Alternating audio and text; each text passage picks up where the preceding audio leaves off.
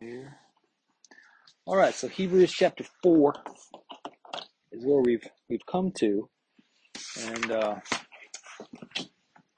me grab my big book of notes over here.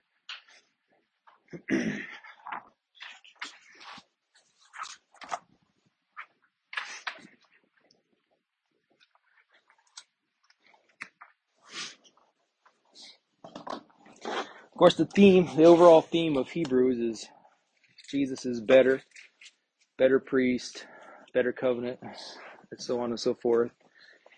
And in chapter 3,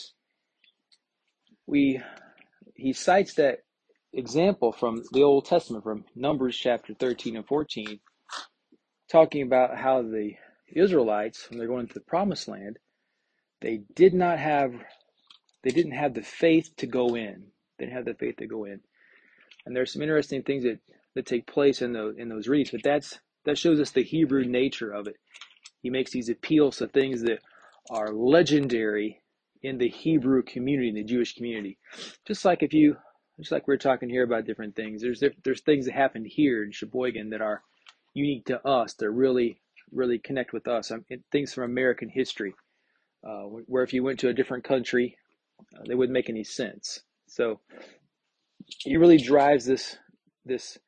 He really strikes at the urgency of believing God, so you can enter into the place of belief. Oh, hey, where you gonna sit, Rick? You can sit right here by Bob, keep him awake.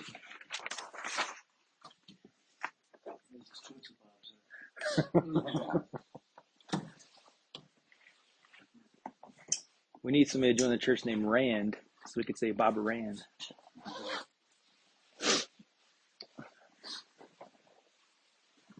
So in chapter 4, the author says that just like the ethnic national Israel of old, if they don't trust God's message in Jesus Christ, then they're toast. This is a easy way to say it.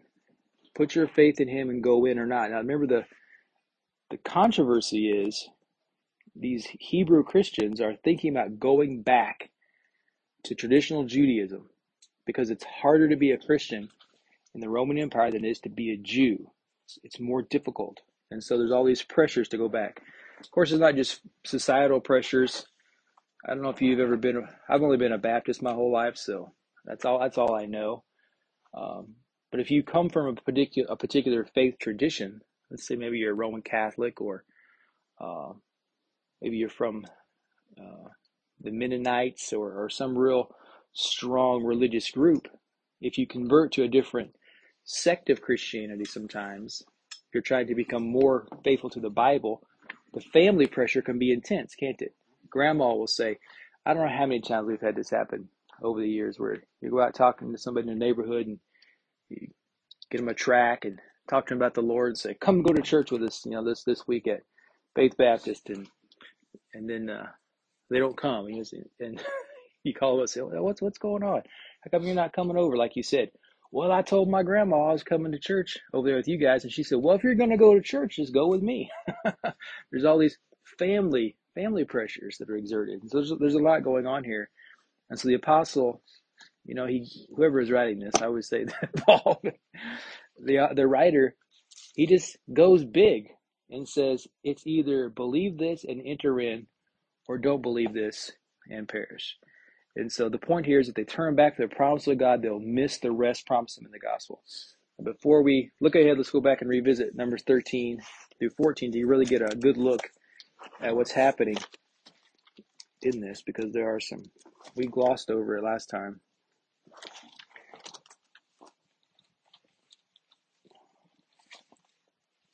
Numbers 13.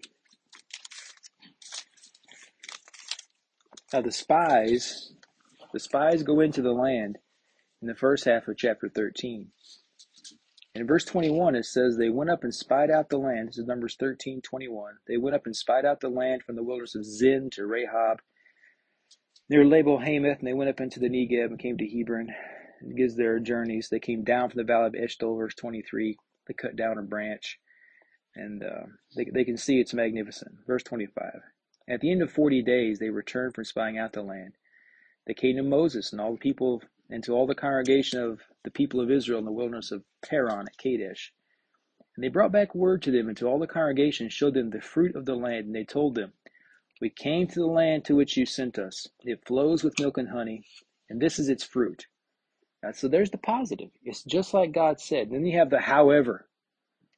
However, the people who dwell in the land are strong. The cities are fortified and very large. Besides, we saw the descendants of Anak there. The Amalekites dwell in the land of Negeb. The Hittites, the Jebusites, the Amorites dwell in the hill country. And the Canaanites dwell by the sea and along the Jordan. So there's the negative. It's magnificent, but there's all these bad guys there. So the doubt is in their mind, the big question mark. But Caleb quiets the people before Moses. He says, let's go up. Notice these words. Let's go up at once. No time. Don't think about it. Don't hesitate, because the longer you sit around and chew the fat about it, the longer you think about it, what's going to happen? Your doubt's going to creep in, inactivity. You can see this a lot of times. You get a work party together, a bunch of guys standing around, hands in their pockets, cup of coffee, and you start talking. And what happens when a bunch of guys are standing around talking? One story very often leads to what? Another story. One joke goes to my joke, and before you know it, you burnt half hour, an hour. It's just what is going on here? And so doubts. Then you have a project.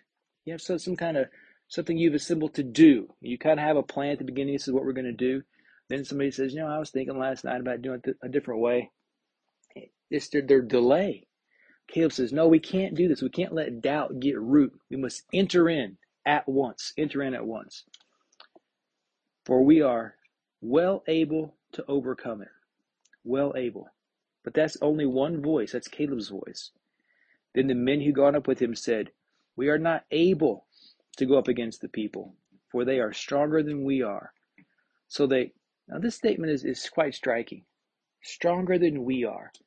They just came out of Egypt, delivered by God's mighty hand. Was Egypt stronger than Israel? Of course they were. They went to the Red Sea. Was the Red Sea stronger than Israel? Sure it was. But nothing they face is stronger than God. So the doubt is rooting in there. And Caleb is saying we must continue to go forward. So verse 32. They brought to the people a bad report of the land that they had spied out, saying, the land through which we have gone to spy it out is as a land that devours its inhabitants, and all the people that we saw in it are of great height. And there we saw the Nephilim, the sons of Anak, who come from Nephilim. We seemed ourselves like grasshoppers, and so we seemed to them. So there's the good news, just as God said, but then there's the giants. Now here's a thing to think about. Why are there giants there? Why does God put something there in the land to cause them to pause? Why does he do it? Now, I put here to look at, it said to reveal true faith. If you look at Mark 4, verse 16, you kind of see this throughout Scripture, where God causes us to exercise our faith. It's easy to exercise your faith. Let's say you're going to start tithing.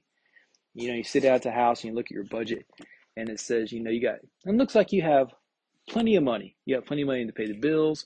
You got plenty of dough. And so you say, I'm going to start tithing. So you write you a check for 10% or whatever it is you do. And it's no sweat because you got the money. But the difficulty is when you sit down and look at your budget and you see every dollar you got in is going out. You're maxed out. All your obligations are there. You think, well, I cannot tithe. I cannot give to the Lord. I can't afford to give to God. Of course, the old adage is you can't outgive God. There's a blessing in giving. And so you're faced with a difficulty. And that is exactly where I found myself, young married guy, trying to scratch out a living. It's where you find yourself.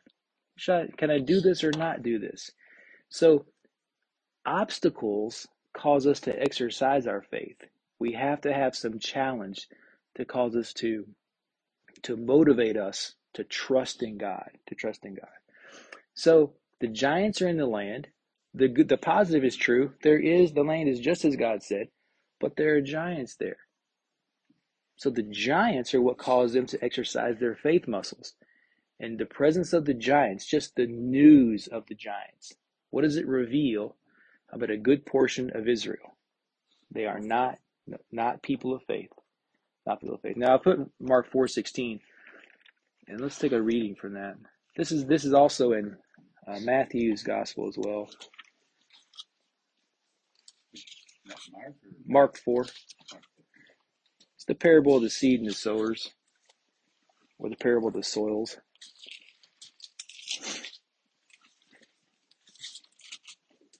4:16. Now this is that story where the sower goes out to sow, and he sows the seed on hard ground, rocky ground, weedy ground, then good ground. 16. Jesus he's explaining the parable.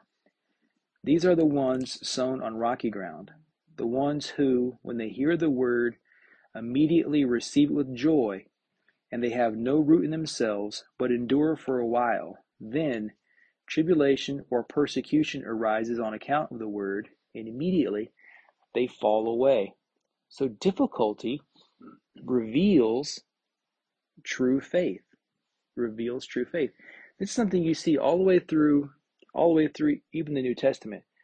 It's got that great reading in John chapter 6, verse 66, where Jesus, after teaching about the bread of life, what does he say? It says that this is a hard teaching, and after that day, many people walk no longer with him. What had he just said? He just said, you got to eat my body, you got to drink my blood, or you can't have eternal life. He has just made a very powerful statement that people go, hey, that's too much. I cannot go along with that. So all the way through, you see this thinning. Jesus says, if you follow me, you better count the cost. And he says, unless a man hates his father, hates his mother, hates everybody, he can't be my disciple. Take up the cross and follow me. All these I would call them winnowing out statements to reveal what true faith is. And so the giants here reveal, in my opinion, they reveal true faith. And then you have chapter 14, in Numbers 14, the grumbling. Well, it's not working out how they thought it was going to work out. There's the grumbling.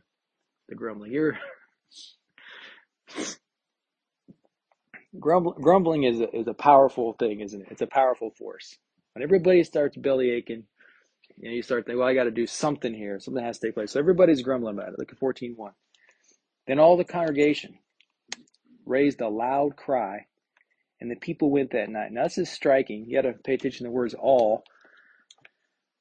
It's probably not worth talking about, but it just leaves that in my mind. Does all here mean all persons without exception? Because there are a few people who are not complaining, Joshua and Caleb, and maybe others, but the majority are making a loud cry, and the people wept that night. And the people grumbled against Moses and Aaron. And the whole congregation said to them, would that we had died in the land of Egypt, or that we had died in this wilderness. Why is the Lord bringing us into this land to fall by the sword? Our wives and our little ones will become a prey. Would it not be better for us to go back to Egypt? And they said one to another, let us choose a leader and go back to Egypt. Here's what they're saying. Did God bring us out here to die? Is that why God did this? God brought them out there to thrive and to prosper. But they've taken their eyes off of God and put it on the circumstances. And this is something we fall prey to constantly, is we're like Peter on the sea. And we can walk on the water and go out to the ship, but then we start looking at the storm, looking at the waves, and we forget what we're already on the water. God's already sustaining us. He's helping us. We get lost. We get intimidated by circumstances, right? So the people have lost sight of it. They've forgotten God's promise. George Mueller, who was a British, he was German. Actually, he wasn't German. What's those other two countries over there? Where was Hitler from? Austria. He was Austrian, and he wound up being a pastor in England. and they had a children's home, and they were not supported officially by any denomination, even though he was a Baptist. He prayed in his support day by day, and his main resource was he would look for promises in the Scripture to claim. And so a lot of people in his day, and they still recommend it this way, I think, they would pray first and then read the Bible. And he said, I found that I couldn't do that. I would be he said, I would be in a bad frame of mind for praying. I would just bellyache to God. He said, so what I decided to do was to read the Bible every day, find a promise, get myself in a praising mode, find a promise, and then pray and talk to God. And I would claim the promises of God's word. And so we tend to we get taken over by those things, by circumstances. We have to remember God's promise. God told them, I'm going to take you in there, and it's going to be yours. And on the tangible side, they see that it is exactly as God promised, but they forget the promise. So they want to go back. There's the grumbling. And Moses and Aaron, verse 5, they fall on their face and they pray. Joshua and Caleb, they say to the congregation, verse 7, the land which we passed through the land we passed through to spy it out, is an exceedingly good land. If the Lord delights in us, he will bring us into this land and give it to us, a land that flows with milk and honey. Only do not rebel against the Lord, and do not fear the people of the land, for they are bread for us.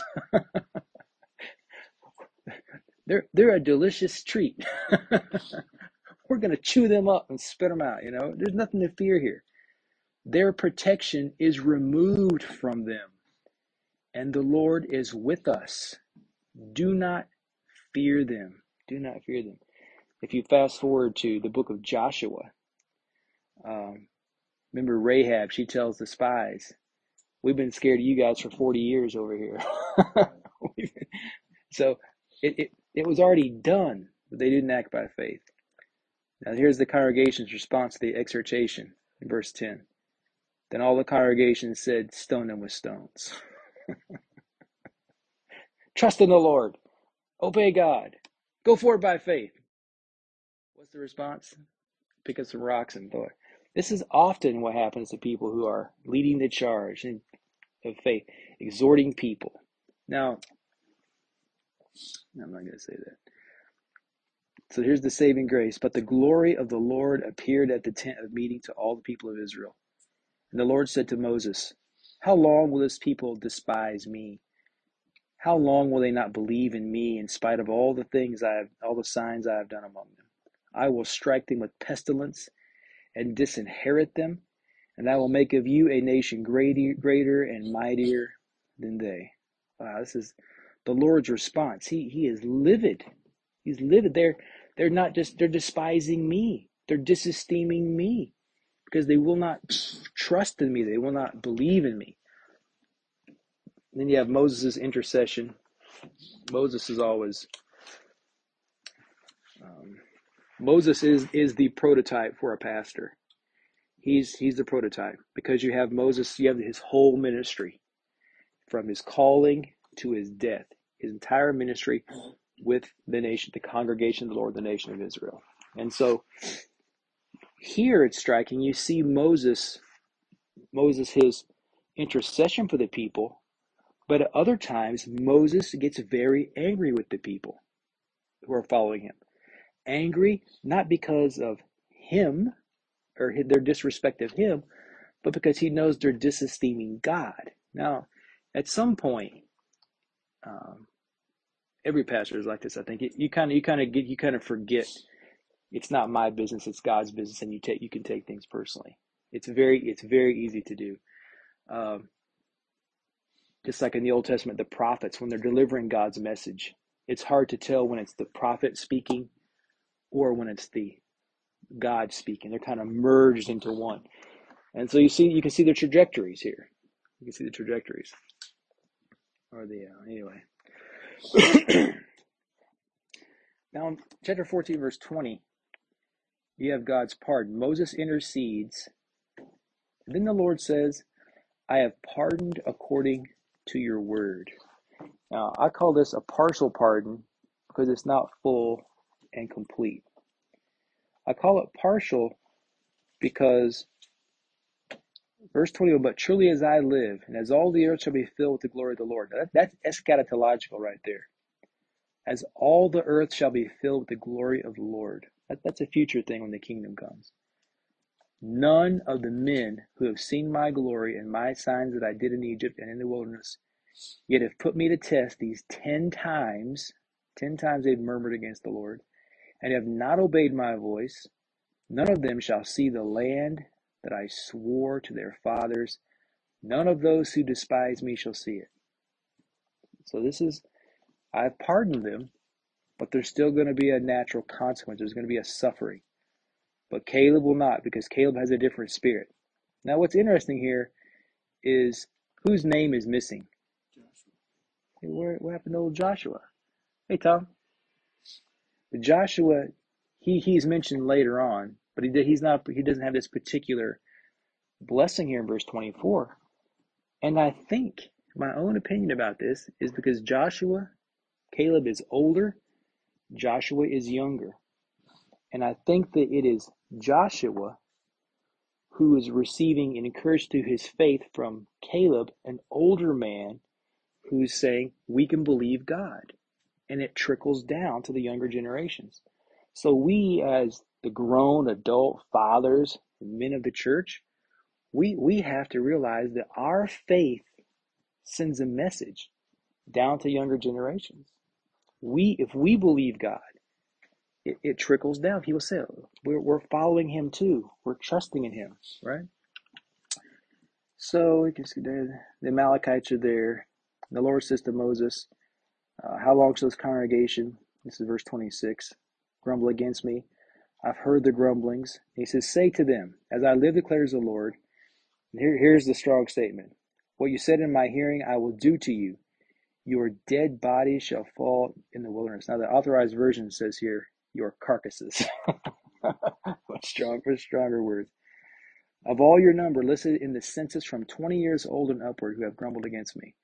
So basically, this older generation, the spies, who should have been the people who say, look, we've been crying about this for years. Our grandpas cried about it. God got us out of Egypt. Instead of saying, God can, they say, can God, ? And the consequence for that is they die in the wilderness. And it's so broad. It's such a big judgment. Not one, verse 30, shall come into the land where I swore that I would make you dwell, except Caleb, the son of Jephunneh, and Joshua, the son of Nun.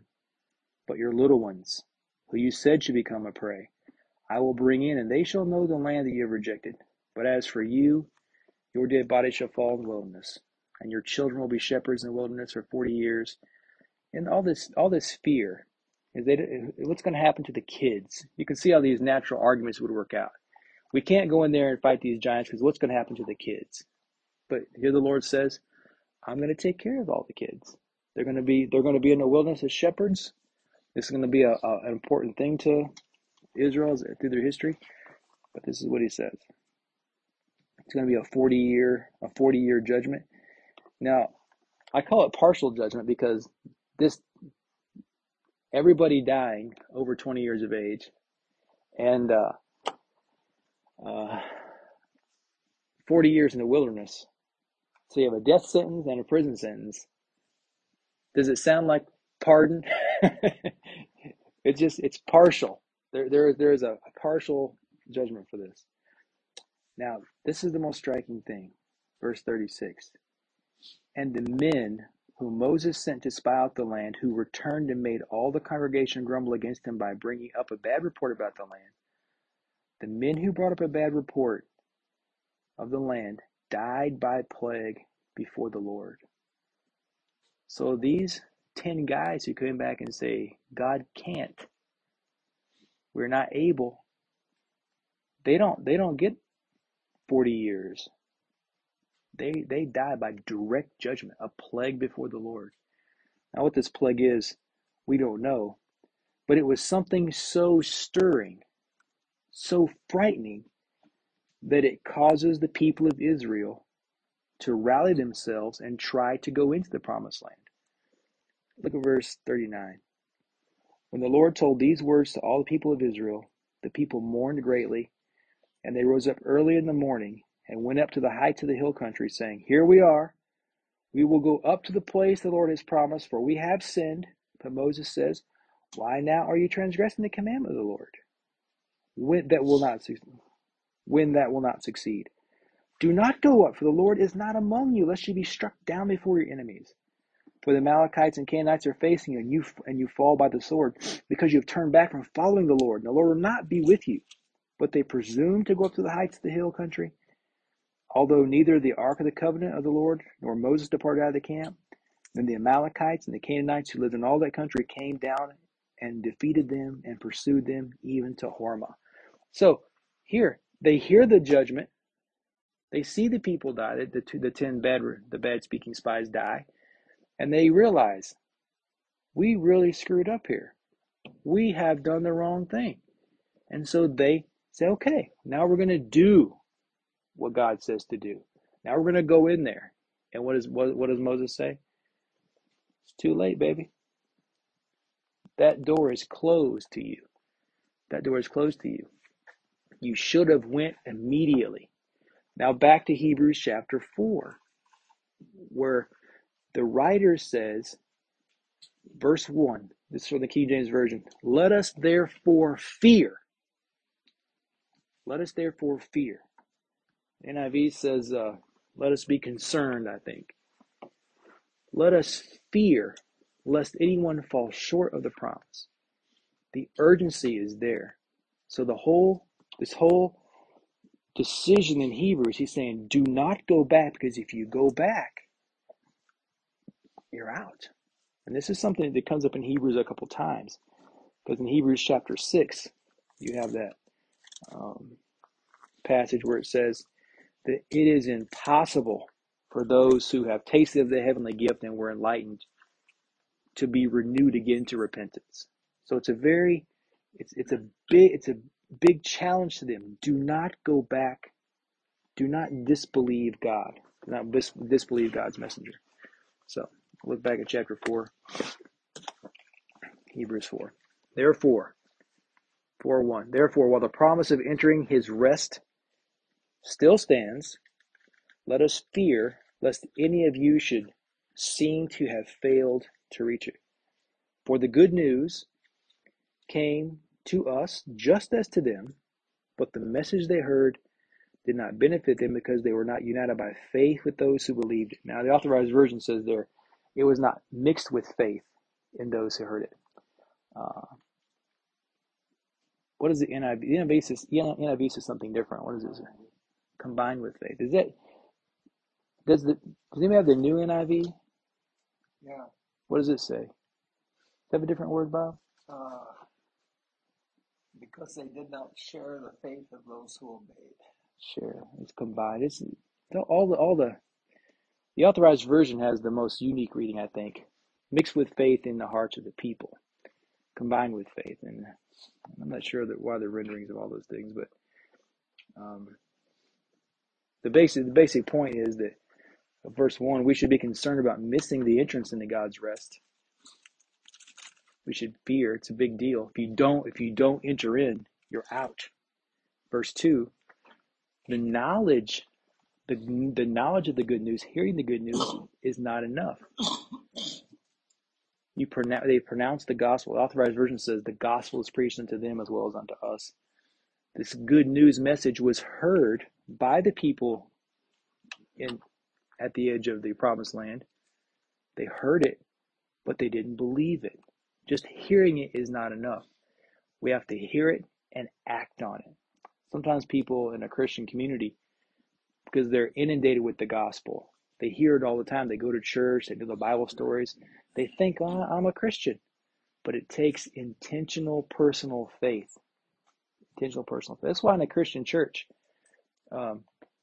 if you don't regularly hear the gospel preached in a persuasive way that leads a person to decision, calling upon them to put their faith in God, you're gonna have a serious problem.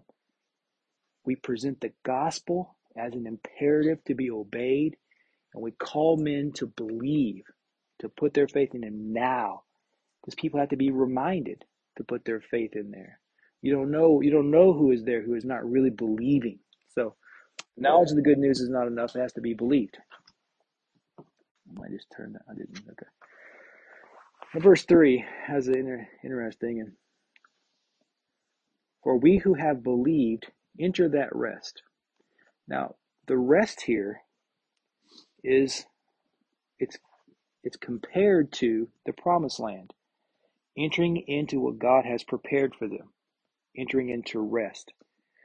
And so the idea here is when we believe the gospel, we enter into a rest as well.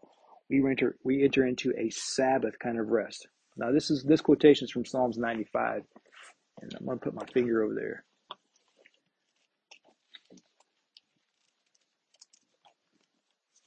And this is something you guys might want to take note of. If you look in your Bible at Psalms 95, who does your Bible say wrote Psalms 95?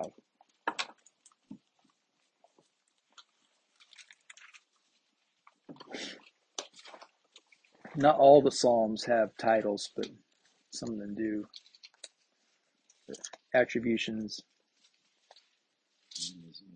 Yeah, mine does. This particular edition doesn't. 95, yours does not? No, yeah. But does yours say in different places? Like a prayer of Moses. Yeah. So some of the Psalms have titles. They'll say a prayer of David, prayer of whoever. Psalms 95 is untitled normally. And I think probably that'll be universal. But in Hebrews chapter 4, it tells us who wrote Psalm 95. It's in verse 7. He appoints a certain day, 2 days, saying, through David, so long after in the words already quoted. So Hebrews says it's David. So in the main Bible I read at home, I went to Psalm 95 and wrote David, which means the number of Psalms David wrote goes up from 73 to 73 plus 1. What is it, Bob? 70 something. 74. So you trying to get toward my age? So interesting, these little tidbits you find it. And kind of the rule of thumb is what the New Testament says about something in the Old Testament. That's the Holy Spirit's commentary on those things. So like if you ever have a question about Cain, the New Testament says Cain was a fornicator or a profane person, so all that kind of thing. Anyway, so here he talks about the Sabbath. We have believed, have entered that rest, as he said, I swore in my wrath, they should not enter my rest. Now, Psalms 95, the quotation is only from verse 7, the first few words of 7 and then 8.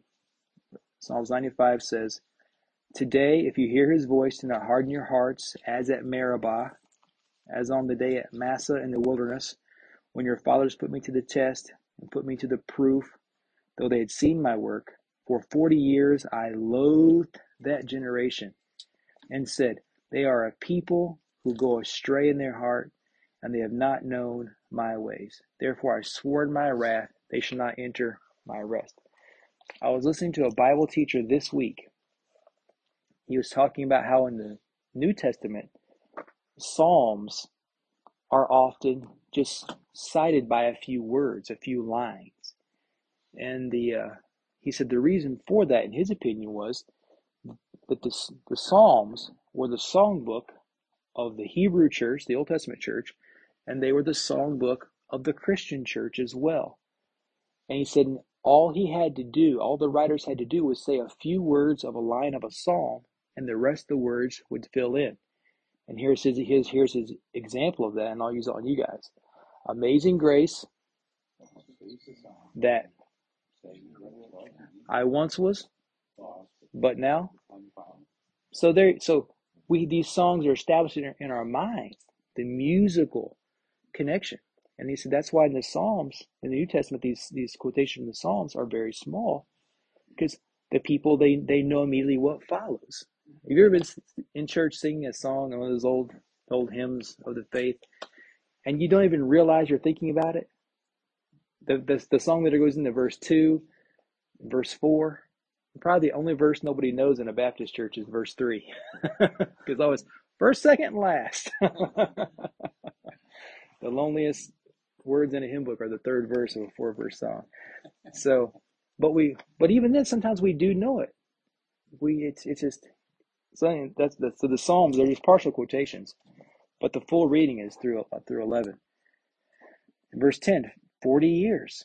That takes us right back to that Old Testament passage in Numbers. So he says, I've sworn my wrath, they shall not enter my rest.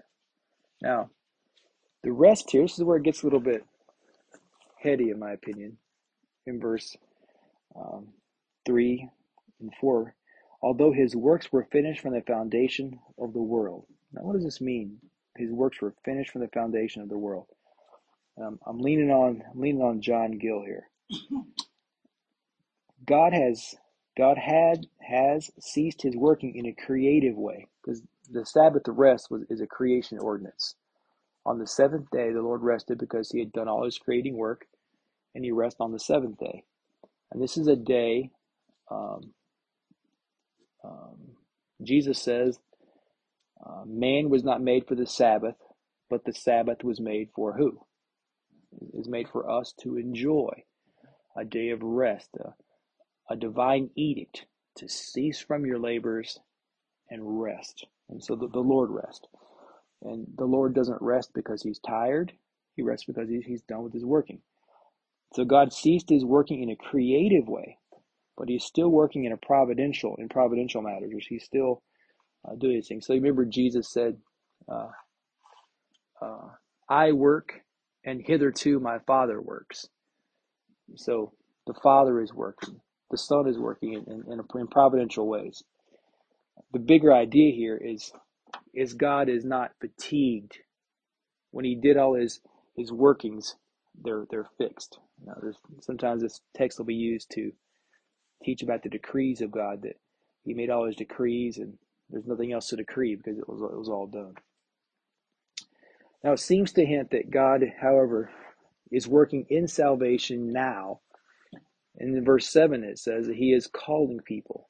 Now, remember when we talk about God, God is the name for the Trinity. God the Father, God the Son, and God the Holy Spirit. These three in one. And so, in the beginning, God created the heavens and the earth, right? Genesis 1:1. And then when you get into Colossians, who does Colossians say created the world? It says Jesus did. Then you get to Revelation, it says the same thing. So you're like, well, who was it? Was it God or Jesus? Well, the answer is that great yes. And they have the Holy Spirit brooding over the face of the waters, right? And so all of the Trinity is involved in the creative act, and all the Trinity are involved in salvation too.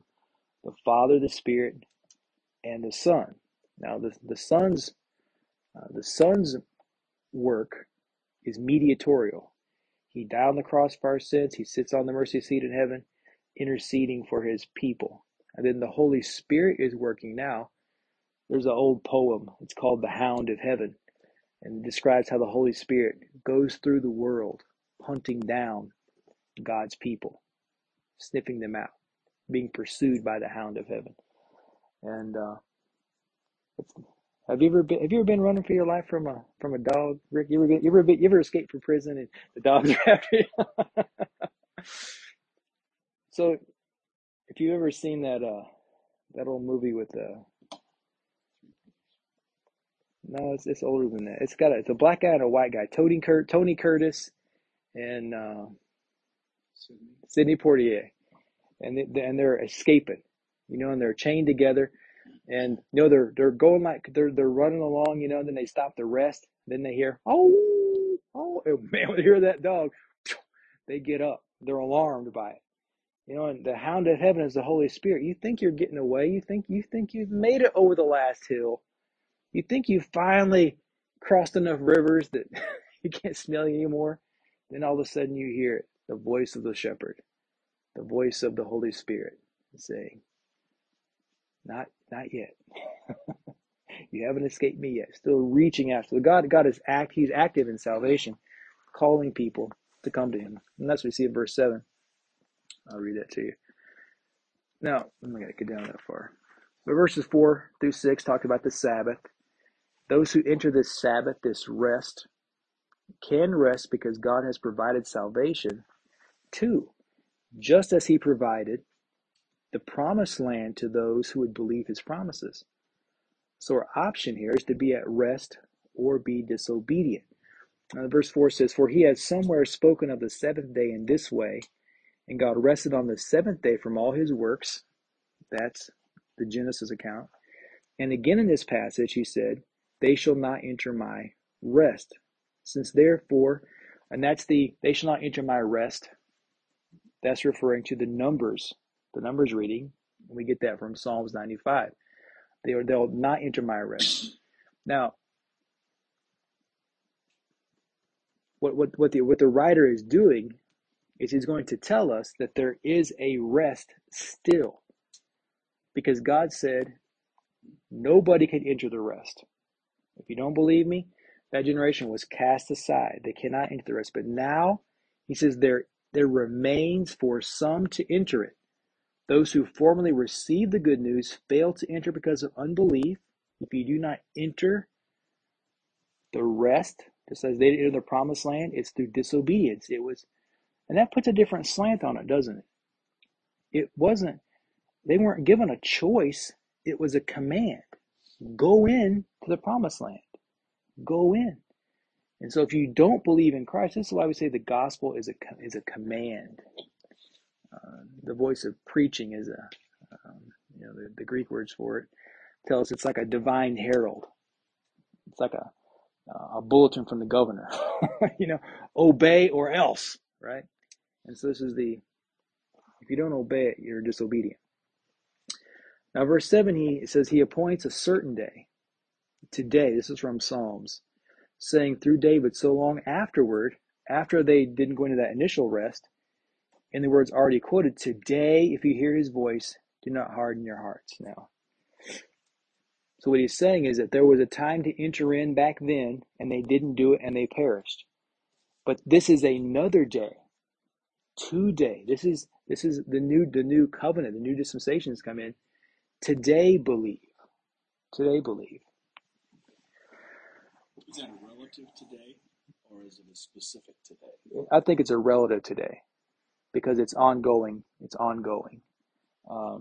Sometimes in dispensational thinking, Hebrews is not a part of the New Testament era. It's for the future.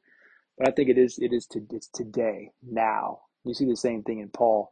Today is a day of salvation. Now is the appointed time. So it's today that this new day of hope is now. And for these people here, it was imminent for them, And so it's inspired scripture, so it is bigger than that. And doesn't the writer of Hebrews later, he says, while it is still today, today while it is still today. So. Yeah, it's a big window. It's a big window. And that's the great thing about the age of grace. We know it begins at Pentecost, and it's going to go until Jesus returns. It's going to go until that's when today ends. That's when the darkness comes. Because think about Matthew. Jesus said, I am the light of the world. And then as he's leaving, he tells the apostles, you are the light of the world. Christians are the light of the world. And so how you know when it's daylight? 2 days, the day's light. It's daylight. But when we're gone, then it's dark. And that's when just like Noah, when the Lord closed the ark closed the door on the box. It's over. So the option is to rest or be disobedient. This is John Owen says here. He makes a big emphasis to say it's the duty of all men to obey this. It's the duty. It's laid upon the backs of all people. It's a duty to obey it. If you don't do your duty, then you suffer the consequences. Now in 7 through 11, you have the plea to the Hebrew Christians. He says, don't harden your hearts through unbelief.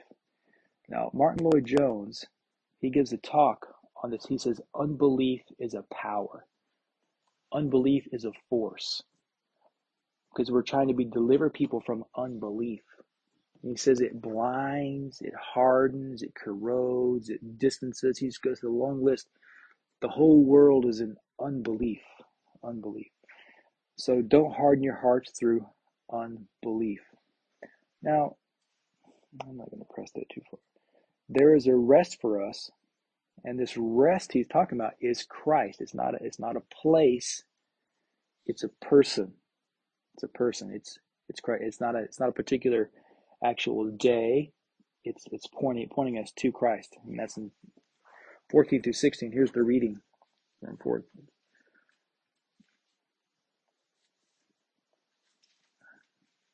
Since we have a great high priest who has passed through the heavens, Jesus, the Son of God, let us hold fast our confession. For we do not have a high priest who is unable to sympathize with our weaknesses, but one who is in every respect has been tempted as we are, yet without sin. Let us then with confidence draw near to the throne of grace, that we may receive mercy and find grace to help. And this is the newer Bibles do something helpful here. Is Jesus the high priest the heading? You guys have that heading? Jesus the high priest? It puts 14 with chapter 5. And so it gives you a better feel for the change of tone. Sir. Why did he say in verse 8, for if Joshua had given them rest, God would not have spoken later about another day? Did Joshua just push forward without recognizing the Sabbath? No, it's a good point. I didn't make a note to talk about that. I'm glad you brought it up. He's talking about, now the King James Version doesn't say Joshua. It says Jesus, which is interesting. But it means the same. Joshua and Jesus are the same name. But what he's talking about is when Joshua took them into the promised land, they entered the rest then. They got the rest. And they did finally have their promised land. But it wasn't over. Paul is saying there is another rest. If Joshua had completed the whole mission, then the psalmist wouldn't have said much later, 500 years later, today, if you'll enter my rest. So he's following the natural objections of the Jewish mind, because they didn't have the rest in Moses' day because they disobeyed. Fast forward 40 years later, Joshua says go in. What do? They go in. and to show you how serious they were about obeying God, right before they go into the promised land, some of the Israelites say, hey, Moses said we could live on this side of the river, right? And so they say, okay, your kids can stay over on this side of the river, and then after but the men have to go fight. And so they go back and they build their own altar on their side of the river. And the whole congregation of Israel comes back over there to kill them all. And Moses, because they say, you're going to divide the people. Now, the nuance of that is they just spent 40 years getting their butts kicked in the wilderness. And they don't want to take any chance that anybody else is going to mess it up. So they're very committed to that, right? Because when you go after Jericho, you go to Ai. And Achan steals the forbidden treasures. And you see the whole congregation rising in one and stoning Achan and his whole family to death because he took of the accursed thing. Because the attitude of those Jews going in was, we're not playing around. We don't want to miss the promise. We don't want to be robbed of it. And so Joshua took them into rest, but it wasn't the final rest. There's another day, he says, looking up later on. Joshua didn't complete the job. First of all, he died before he had time to complete it. And the Israelites then never went on and completed their conquest. They were content to let the Canaanites live among them. Excellent. That's an excellent observation. That's exactly right. Exactly right. So then, verse 9, there remains a rest of the people of God. For whoever's entered God's rest has also rested his work. This is reference to that Psalms 95. That's why you go back to Psalms 95. and you have to pay attention to the timing of it. This is that's 500 years later, where the psalmist is saying, today it's still ongoing, still a time to enter into it by faith. 7 through 11, you know the rest. 12 through 13 is talks about the Word of God. And if you ever go to a church, a lot of pastors will quote verse 12 when they read the scriptures or before they give a sermon. The Authorized Version says the Word of God is quick and powerful and sharper than any two-edged sword, dividing asunder soul and spirit, and is a discerner of the thoughts and intents of the heart. But I want you to think about this. I'll put it in your notes. This is something John Owen says, because usually we take 4, 12, and 13 and attribute it to the written Word of God. But I'll read Owen's note.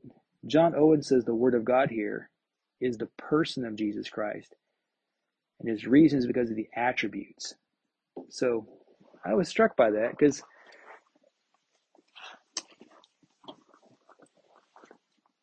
you can almost have a superstitious regard for Scripture. You can almost have a superstitious regard. Anyway, but I'll read this. For the Word of God is living and active, sharper than a two-edged sword, piercing to the division of soul and of spirit, of joints and of marrow, discerning the thoughts and intentions of the heart. And no creature is hidden from his sight, but all are naked and exposed to the eyes of him to whom we must give account. Now, that really gave me pause, what Owen said about that. A person, not the written Word of God. So, therefore, what say you? What are your thoughts about that? That was the most striking thing that that really, I'd never thought about it in those terms. Say it again. What struck you? Well, when he said that it wasn't the written Word of God, when he said that, it made sense to me that it was talking about Jesus, and I've always attributed to the scriptures, the Word of God in total. Yeah, person. Yeah, we're taught that the Word of God is inspired by the Holy Spirit. Mm-hmm. And the Holy Spirit is part of the triune God. So, to take your position would not necessarily contradict that. Mm. Or if somebody were to make a stretch and say it's referring to the Holy Spirit, it wouldn't necessarily contradict that either, would it? I don't know. I guess what really stuck me up about it was Owen seemed correct, because it does sound more like a person than the book. But we're talking about the Holy Spirit as a person as well. Yeah, but yes, but are the words divine? Is this book, does the Word of God does it have the attributes of God? You know, it tells us about them, but is it, I guess we worked it out, like if we have ESV, NIV, all the variant readings, you know, so what is it? Now, my initial writing on this, when I put it down, was, I'll put it here. Our resource for strength or ability to rest is the Word of God. It's the promises, right? The promises of God. We can trust the word or promise of God because the Word is powerful. And God's knowledge, and I added this sentence, God's knowledge is complete, so he knows who really believes and who doesn't, because of what it says in the last part of verse 12. It discerns the thoughts and intentions of the heart, and no creature is hidden from his sight, but all are naked and exposed to the eyes of him to whom we must give account. So I treated it like a written word in the first sentence. Then the second sentence, I treat it like a person and say, God knows. We rest in the promises. So Um, Owen didn't hint at it being scripture. But if you're going back to John 1:1, in the beginning was the Word. That is what he's doing. That is what he's doing. The word. But the thing is, he doesn't capitalize word here, but it is in John 1. So, Well, but it's there's different writers. So. yeah. Well, that's capitalization in the English Bible is always a matter of for the editors, right? So, like if you look at in the Greek, it was either all capital. The Greek in the Greek, uh, the printed editions, they'll have upper and lowercase for the deities. Like Logos have a capital lambda or a small lambda. But in the original manuscripts, they either wrote in all capital letters or they wrote in all lowercase letters. And so whoever was writing, when John wrote John, he didn't make a capital W. It was just a lowercase w, or in his case, be a lambda, a lowercase one. So, Aquinas takes us to 1 Peter 1:22, where he says, "You have been born again, not of perishable seed, but of imperishable, through the living and abiding Word of God. For flesh is like grass," it goes on, "but the word of the Lord remains forever. And this word is the good news that was preached to you." So again, he's yeah, not answering the question, but he's and that word, the word for word there is not the regular word either. I think it's rhema there, which is the word of power. Because in 1 Peter, to me, that sounds like Jesus, born again by Jesus, not by the written word, right? That's kind of the. I thought what Owen said was sent me back on my heels about it. I don't know if that position.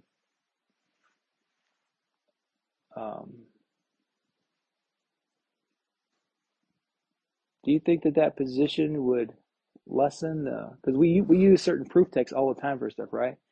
We whip them out. Does that lessen does that cause you to not lean on God's word as much? Or does it? Yeah. I probably never thought of it if Owen hadn't written it. Well, if you take that position, I mean, you asked the question, so now just take that position, whether you believe it or not. Why does it set you back on your heels? Oh, because I've just used that. I whipped this verse out on people. The word of God is quick and powerful. The word of God. It cuts you up. Hurts my sermon illustration. Right, uh, but how does that diminish a position? I guess maybe it doesn't. It's just the text you can't. It's just the text you can't use like you used it in the past. That's what I mean by that. couldn't it be an ambiguous text? Couldn't it mean both and? Yeah, probably cool. That's the way I treated it when I wrote it down that way. Let me ask you a different question. Okay. Maybe a heretical question. I don't know. But in our understanding of the Trinity, can we say that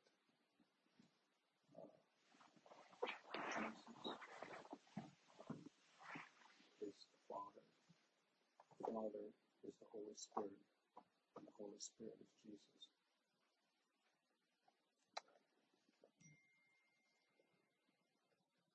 Is the Father?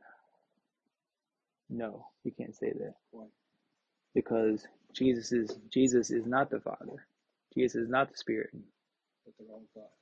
They're God. They're also the Father is God, the Son is God, the Holy Spirit is God.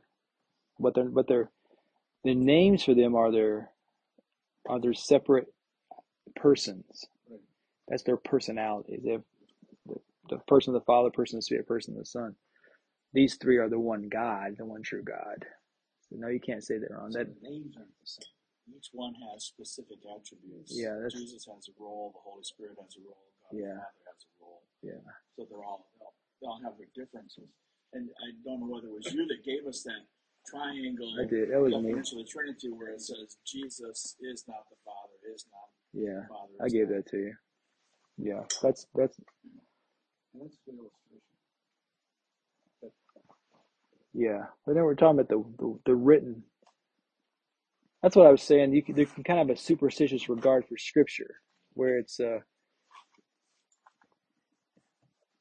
When you read the Bible, is it the words itself, or is it something else that makes you think about what's going on in your life? Yes. well, the Bible does do that, though, doesn't Well, it? it does, but is it? But it's not the words itself. It's either the Spirit or something working in you that makes you, convicts you. It says, I think it says in First Corinthians, these things are spiritually discerned. So when a Christian reads the Bible, it's a different impact than when a non-Christian reads the Bible. Although a non-Christian can read the Bible Yeah. and then be born again through the Holy Spirit working in them.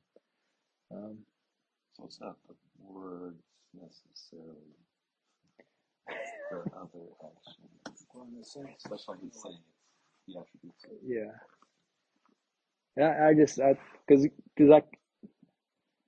I've seen and I've had myself a superstitious regard for Scripture, where you say like the Word of God is Jesus. Jesus is the Word, and so the natural implications of that. Well, so when you write in your Bible, you're writing on Jesus. If you don't read your Bible, you're neglecting Jesus. That kind of well, that's what, thinking. kind of why I pose that question, because others would say the Scripture is the Holy Spirit. Scripture is the Holy Spirit. I don't think you can say is the Holy Spirit. Sir? I don't think you can say is the Holy Spirit. Produced by the Holy Spirit. That's what it says in Timothy. Inspired, produced. Yeah. Breathed out. Yeah. When you say is, that's equivalent, right? This is. Represents the Holy Spirit. I don't like those words either.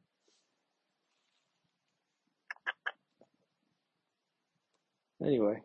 Well, part of the issue is that the infinite mind understanding are trying to the finite man trying to understand the mind, trying to understand the infinite. That's true in some regards, I think. The last thing I put here is to put who is our rest and who has done the work of that. And then you roll right into chapter 5, where Jesus is the great high priest. And then in the next big controversial section, it will be chapter 6, where you have the can people fall away? If they do fall away, can they be renewed to repentance? There's a couple ideas about that. But that's the 4 weeks already. no. I'm just going to read what John Owen says. Let the chips fall where they may. Now today I use the ESV. Is it significantly different than? Was there any major differences? I compare with the NIV.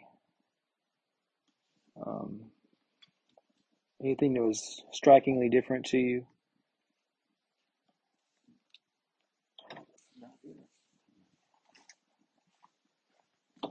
All right. Oh, we got to go into Melchizedek too. In chapter 7, you guys will have a lot of fun thinking about chapter 7. My old preaching notes. I took the really outside the box position. Like who Melchizedek was, because I'm gonna turn off this recording.